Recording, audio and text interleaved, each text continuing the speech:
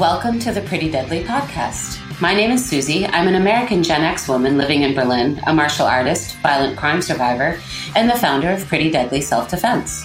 And I'm Tavia Benjamin, aka TSK Benjamin, a millennial Jamaican woman living in Kingston. I'm a poet, author of the book Words Beyond the Page, and a social entrepreneur. We're exploring the kinds of violence women around the world face, the different ways we defend ourselves on a daily basis, and of course, sharing self-defense tips and techniques as we go. If there's anything you'd like us to explore, send us your questions and comments to hi@teamprettydeadly.com. We'll put the link in the show notes. Ready to kick ass? Yup. Okay, let's go. It's so nice to be back with you, Susie. How are you doing today? I'm good, thanks. How are you? I am great. I mean, it's so interesting for us to talk about not just violence against women, but our own attitudes towards it as women. Mm-hmm. And from your perspective, whether in Germany or in the US, what would you say you've observed as women's attitudes towards violence against women? And, would you say that in those attitudes, are there any classism or racism that affects how women view violence against other women? Yes, absolutely. There is. I'm 54, so I've seen things change over, they consider 50 years to be a generation. So if I started at the age of 4, I've seen an entire generation of change, which is really fantastic in many ways. So I can speak more knowledgeably about the United States because that's where I spent most of my life. But I've even seen a shift in the way things are moving in Germany as well. So women's attitudes about violence, the violence that we experience, in some ways, attitudes haven't changed at all. Or I would say not attitudes, but violence hasn't changed at all. Violence has managed to stay the same the whole entire time. There's still same levels of violence against women. They haven't at all been reduced. They haven't changed. Sometimes the language changes. Sometimes the approach changes. Mm-hmm. Definitely there's the addition of internet violence that wasn't there before, but there were forms of that in the sense of blackmail or economic violence, ways to control women's behavior through means other than physical or emotional violence. So from that perspective, violence hasn't changed at all. Women's attitudes about it, though, have. So when I was a kid growing up, it was something that you kind of just never really talked about. It was just sort of something that, it kind of came with being a woman. It came with being a girl.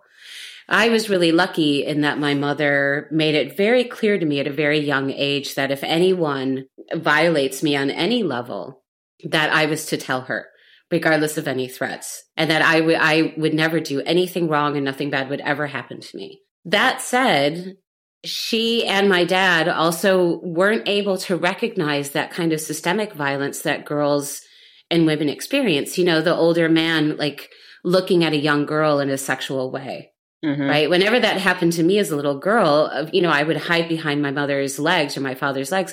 And my parents interpreted that as me being shy. Oh, wow. Right? Because that's how that was viewed then. It's like it was okay for creepy old men to be like, oh, what a pretty little girl. And, like as a girl, you're watching the saliva drip from their wolf jaws. But the parents are like, oh, what a nice old man, So yeah. That has gone through a massive shift. A lot of people now recognize that when their children are displaying this kind of behavior, that what they're looking for is safety because they're feeling unsafe. That's a really fantastic thing to see. Women in the United States have gone, of course, through the Me Too movement. But we've gone through so much change, and I've seen so much change in people's attitudes, changing the language that we use about women and women's roles as well has also changed really drastically. When I was in my 20s, I marched on Washington only once because I was disappointed with it, but it was also actually it was when the Roe v. Wade law was first being threatened to be overturned. So there was a big march on Washington. This was in the 90s. Okay. There was no connecting with a bunch of other people on Instagram or whatever, or Telegram or WhatsApp. So I was one of many thousands of people who were there. And the people who spoke were Gloria Steinem, who's the kind of still the leader of the feminist movement from the 1970s, Patricia Ireland, who at that time was the head of Planned Parenthood in the United States, and Jesse Jackson, who was still on the national radar because he was the first Black man to run for president. Okay. And they all said the same thing. They said, we're out here to protect the rights of your mothers, your sisters, your daughters, your girlfriends, and your wives. And I was so disappointed. I thought, this is like 1991 or 1992. And I was like, but is that all we are? Are we not more? I mean, are we not colleagues? Are we not neighbors? Are we not business partners? Are we not friends? I mean, can we not be? So I wrote a letter to Gloria Steinem saying, like, you're the leader of this movement and your words matter. And if you're using words that keep us in these roles, then we're always going to stay in those roles. So please, choose your words carefully and change your language. And she wrote a letter back and said, you're right. I will. Yay. So that was cool. But I didn't see that change happen, really at a full social level until much more recently. It's the newer generation of women, millennials and Gen Z, who are saying, don't use this language to constrict us to these gender roles. So women who are much quicker not only to recognize, but also call out minor sexual aggressions. By minor, I mean things like, gaslighting, the creeps at work, the when a man makes a pass, that's what it used to be called when I was a girl, and that was actually a thing. My mom taught me that when she was growing up in the 50s, there was a saying people said, which was men don't make passes at girls who wear glasses. What does that mean? It meant that, girls who wear glasses weren't considered pretty enough for men to hit on. And so my mother would tell me this, and she said, and that's why I wear glasses. And I thought too, I was like, oh, I should wear glasses. And I still to this day, I do have to wear glasses for distance. But I definitely, when I put my glasses on, I feel like now I've got a shield. Even though it's complete nonsense. Men certainly do make passes at girls who wear glasses. It has nothing to do with it. But so all of these things have changed. Here in Germany, I've seen attitudes start to change. They're a little bit less vocal about it. But I think that they have a bigger mountain to climb in some ways. Germany isn't just a patriarchal society. It's also paternalistic. So that can be even more difficult. Because women are often dismissed as, this is women's work. These are women's issues. I'm busy out here making cars and saving the world, as German men seem to think. So that movement is a little slower to change, but certainly women are more aware and more vocal. I would say in the United States, it's a little more recognized now that violence against women happens across every strata of socioeconomic background and skin color and religion. In Germany, I would say that it's still a bit more considered something that only happens in the lower classes. Yeah. Right. And I mean, I'm hearing a lot of similarities with what you're saying with what actually happens in Jamaica as well. There was a time, and I still think it exists now, where we engage in victim blaming, where women experience violence and you hear someone say, oh, why did she walk there? Or why did she have on that clothes? Or why didn't she do this? Or why didn't she do that? And sometimes you're surprised because these comments are coming from women and you're like, but, why would you be blaming a woman for the situation that she has experienced? But I'd also say that what I've noticed is that women are way more vocal now about what they are experiencing. As a matter of fact, recently there was an initiative, it's still happening now with the government of Jamaica, the European Union and the United States. It's called the Spotlight Initiative. And the aim of that is to prevent violence, family violence, but it also includes gender-based violence or intimate violence against women. And I was actually privileged to be a part of one of those shorts. They had a series of short videos or movies, if you want to call them that. And they were called Spotlight Shorts. And basically it told stories of different types of violence that people experience. And this particular one that I was a part of is called Absolute Power, Rhonda's Story. And it spoke about a woman who experienced violence in the office, where this person who was her coworker became her lover and then started abusing her. And I was privileged to be a part of that film as her boss, helping her to, speak up and actually talk about what it is she is going through.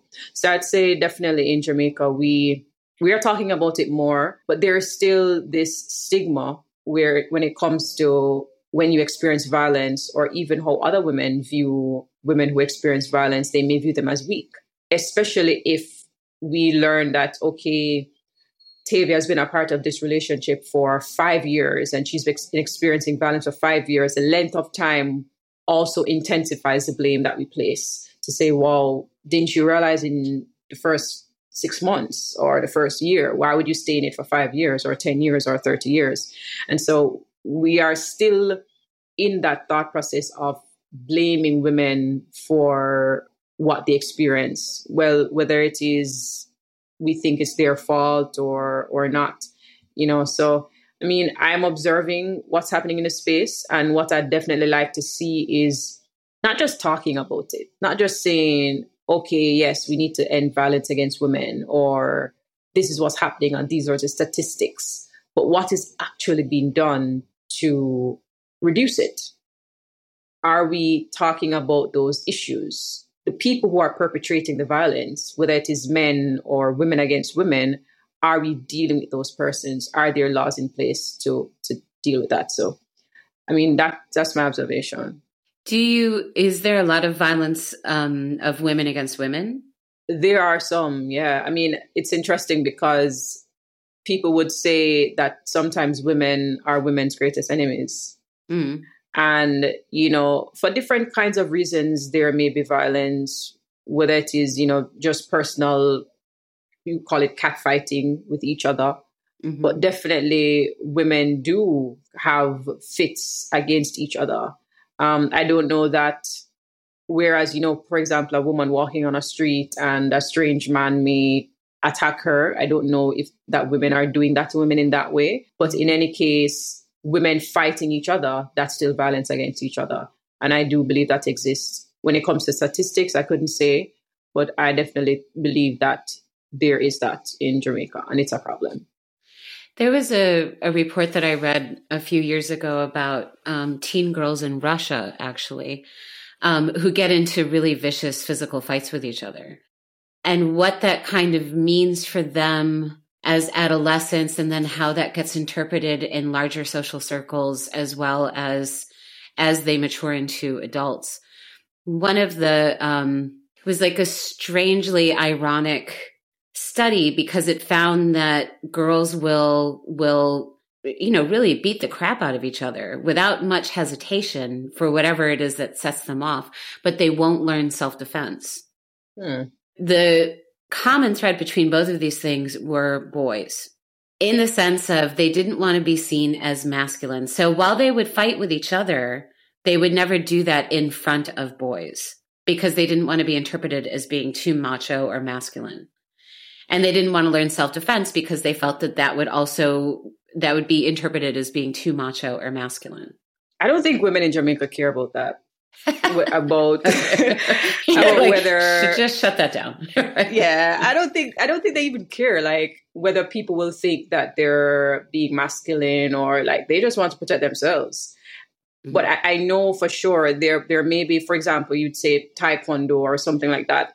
You probably would find more men doing that than women, and it's interesting because I don't know why. But for women, they probably would have a pepper spray or some things. They will defend themselves, whether it is that they will learn professionally, whether it is kickboxing or things like that. Maybe not so much. There are women who will, but maybe not the majority. But outside of that, I don't think Jamaican women necessarily care too much about whether you think they're masculine or feminine because they defend themselves. I believe our culture generally is one that we're not just going to stand aside and you push us over. We're going to defend ourselves, woman or man. So I don't think that particular perception is a national problem. What the issue may be is, are women and girls being taught self-defense? So in schools, do we teach girls self-defense? I don't think so. In different areas where women may experience certain attacks on them or may be more vulnerable in those spaces, do we have programs in place that can say, hey, here are some ways that you can protect yourself or defend yourself? Do we teach that? I personally don't know about it. If I find out, I'll definitely let you know. I would be curious to know on that same topic, though, that if women get into fights with each other, what are they learning from those fights? How are they fighting, and how are they learning how to fight? And can they translate that information into self-defense? Because that's basically all it is. I'm sure they can. Women getting into fights with each other, I guess it goes back to the same idea of women being their own enemies, where, but then you could also come from the perspective of, not because I'm a woman means that I should not defend myself against my own gender. Right. And not because I'm a woman means that another woman and I won't have differences that will require me defending myself, even if it is not in a physical way. So how do we go around those kinds of topics? Are we saying that there will never be differences with each other? Are we saying that we'll never have reason to fight, quote unquote, whether it is physically, emotionally, or otherwise? Right. Right. Well, I mean, of course we'll have them. Well, we all do, right? Mm-hmm. I think one of the things that's interesting to me, though, is if this is just kind of a normal aspect of life in Jamaica for women, and it is for women everywhere, it's not like, in America, all the women get along, because they don't, and all women can be very vicious with each other when they want to be it by words or emotional manipulation, emotional abuse, or getting into physical fights. Mm-hmm. But one of the things that's interesting to me is why we don't take all of those skills, because those are also skills, and use them in self-defense situations regarding violence perpetrated against us by a man. Because of our mindset. Mm-hmm. Because the truth is, strength is based on perception. So if a woman believes that someone else is stronger than them, quote unquote, then they won't stand up to get to that person. Mm-hmm. So often we are taught that men are naturally stronger than us, whether it is in physical strength or otherwise. And so a man attacks you, a woman or some women automatically think, oh, I have no chance. There's no point in fighting back because this person is stronger than me, because men are seen as the ones who are the head of the woman or above the woman. So if personally, as a woman, you believe that you are strong, then regardless of whether it is a man or a woman, you will stand up for yourself. And especially so in the case of a man who is endangering your life or encroaching on your personal space, you stand up to them because you personally believe that you are strong. So I think even in the teaching self-defense, it also goes back to also mental strength, because I can be powerful. I can be able to punch someone down. I can be able to run away from someone. But if I don't believe I can do it, I won't. Yes and no. I'm going to take that position, which isn't a real position. But when someone is threatening your life, you simply react. So it's not, it has nothing to do with whether you believe you're strong or not. Your body takes over and it reacts one way or the other. So it reacts with all the experience that it has and all the tools that it has. And if you are someone who has never had any training in any kind of defense or martial arts or any kind of this type of movement, then your reactions might be more limited to freezing, to just screaming, to moving chaotically, to whatever it is. Something will come out, though. That's interesting. So a lot of people talk to me about or they ask me, well, once I learn self-defense, then I'll be more confident and I'm less likely to be attacked, right? I mean, they often ask me, like, you probably always feel safe, because you've had so much training, et cetera, et cetera. And I tell them, no, actually, I never feel safe because I'm a woman in the world. I'm never going to be safe in this world as we have it now. I understand that. But what I do know is that my body will react. It has nothing to do with what I believe about myself. And I know what my training is. I know what I can do. I know that it has nothing to do with physical strength. I know how good of a martial artist I am. I know how good I am at strategic thinking, at situational awareness. I know all these really cool things, right? And I believe that these things are true, but it doesn't stop anybody at all from harassing me or aggressing me. And it doesn't necessarily mean that I am going to physically fight back, because that might not be the smartest thing for me in my survival in that moment. True. So I think but I do know, because I've been in this situation, I do know that my body will respond in some way. And I believe that, and I don't have to believe it. I know it because it's been put to the test. Right. Okay. So something is going to come out. And I learned self-defense and I learned martial arts because I want something to come out that's devastating. Mm-hmm. Right. So that's why I say yes and no. I mean, yes, it's great to believe that, you don't deserve violence, that no one should be violating you in these ways. But on the other hand, it kind of doesn't matter. So even for women who are in domestic violence situations or intimate partner violence situations that get very severe, there are some women who never make it out of that situation alive. True. That's reality, unfortunately. But there are many, many more women who do. However, they only make it out of that situation alive when it gets to the point where they understand, oh, this is now reached this point where he's going to kill me. And that's usually when they get out. So it has nothing to do with, we've talked about this before about, why don't women leave, et cetera. And it's not that she doesn't believe she's not worth it. There's so many other factors. It's complex. There's a lot of brainwashing that goes on, et cetera, et cetera. But again, no matter how low her self-esteem may be, when it gets to that point where she realizes she's about to be killed, or if it happens one more time and she's going to be killed, she leaves if she can. And that's been pretty universally true. So your body is an organism and it has a desire to survive, as all organisms do. Mm-hmm. And it will take over your brain, which has some faults. Everybody's brain has a few faults here and there. It's not always the best driver of this particular machine. When the machine is threatened so imminently, it takes over. Yeah. And, it's important that I believe women's views on violence against women is so important. It's important that we understand, well, let me take it from this angle. Not all women experience violence in the same way. And it's important that each of us understand how we all experience it.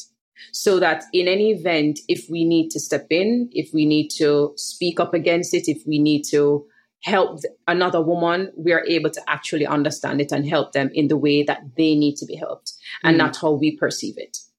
Mm-hmm. That's a really good point. That's a very good point. That's something that I think I would like to see more of as a discussion in general regarding women's safety, regarding everybody's safety. True. To recognize what's violent for other people, and also to recognize that people also have a right to dignity. Mm-hmm. So stepping in and saving someone when you think they need to be saved doesn't really afford people dignity. No. And just giving them the space. Yeah, exactly. It's a just different thing. Pretty Deadly Self-Defense is a self-defense program based in Berlin, but with coaches and trainers in a growing number of cities in Europe and around the world. If you want to join us, just to take a course, or to become a coach, a trainer, or even offer Pretty Deadly in your school or studio, let us know through our website at prettydeadlyselfdefense.com or find us through our app. Just search for Pretty Deadly Self-Defense in your favorite app store and download for free. And remember that all of our paid programs fund our volunteer work. So when you empower yourself, you're actually empowering another woman too. Thanks for being here. I'm Susie Colick, and you've been listening to the Pretty Deadly Podcast. See you next week.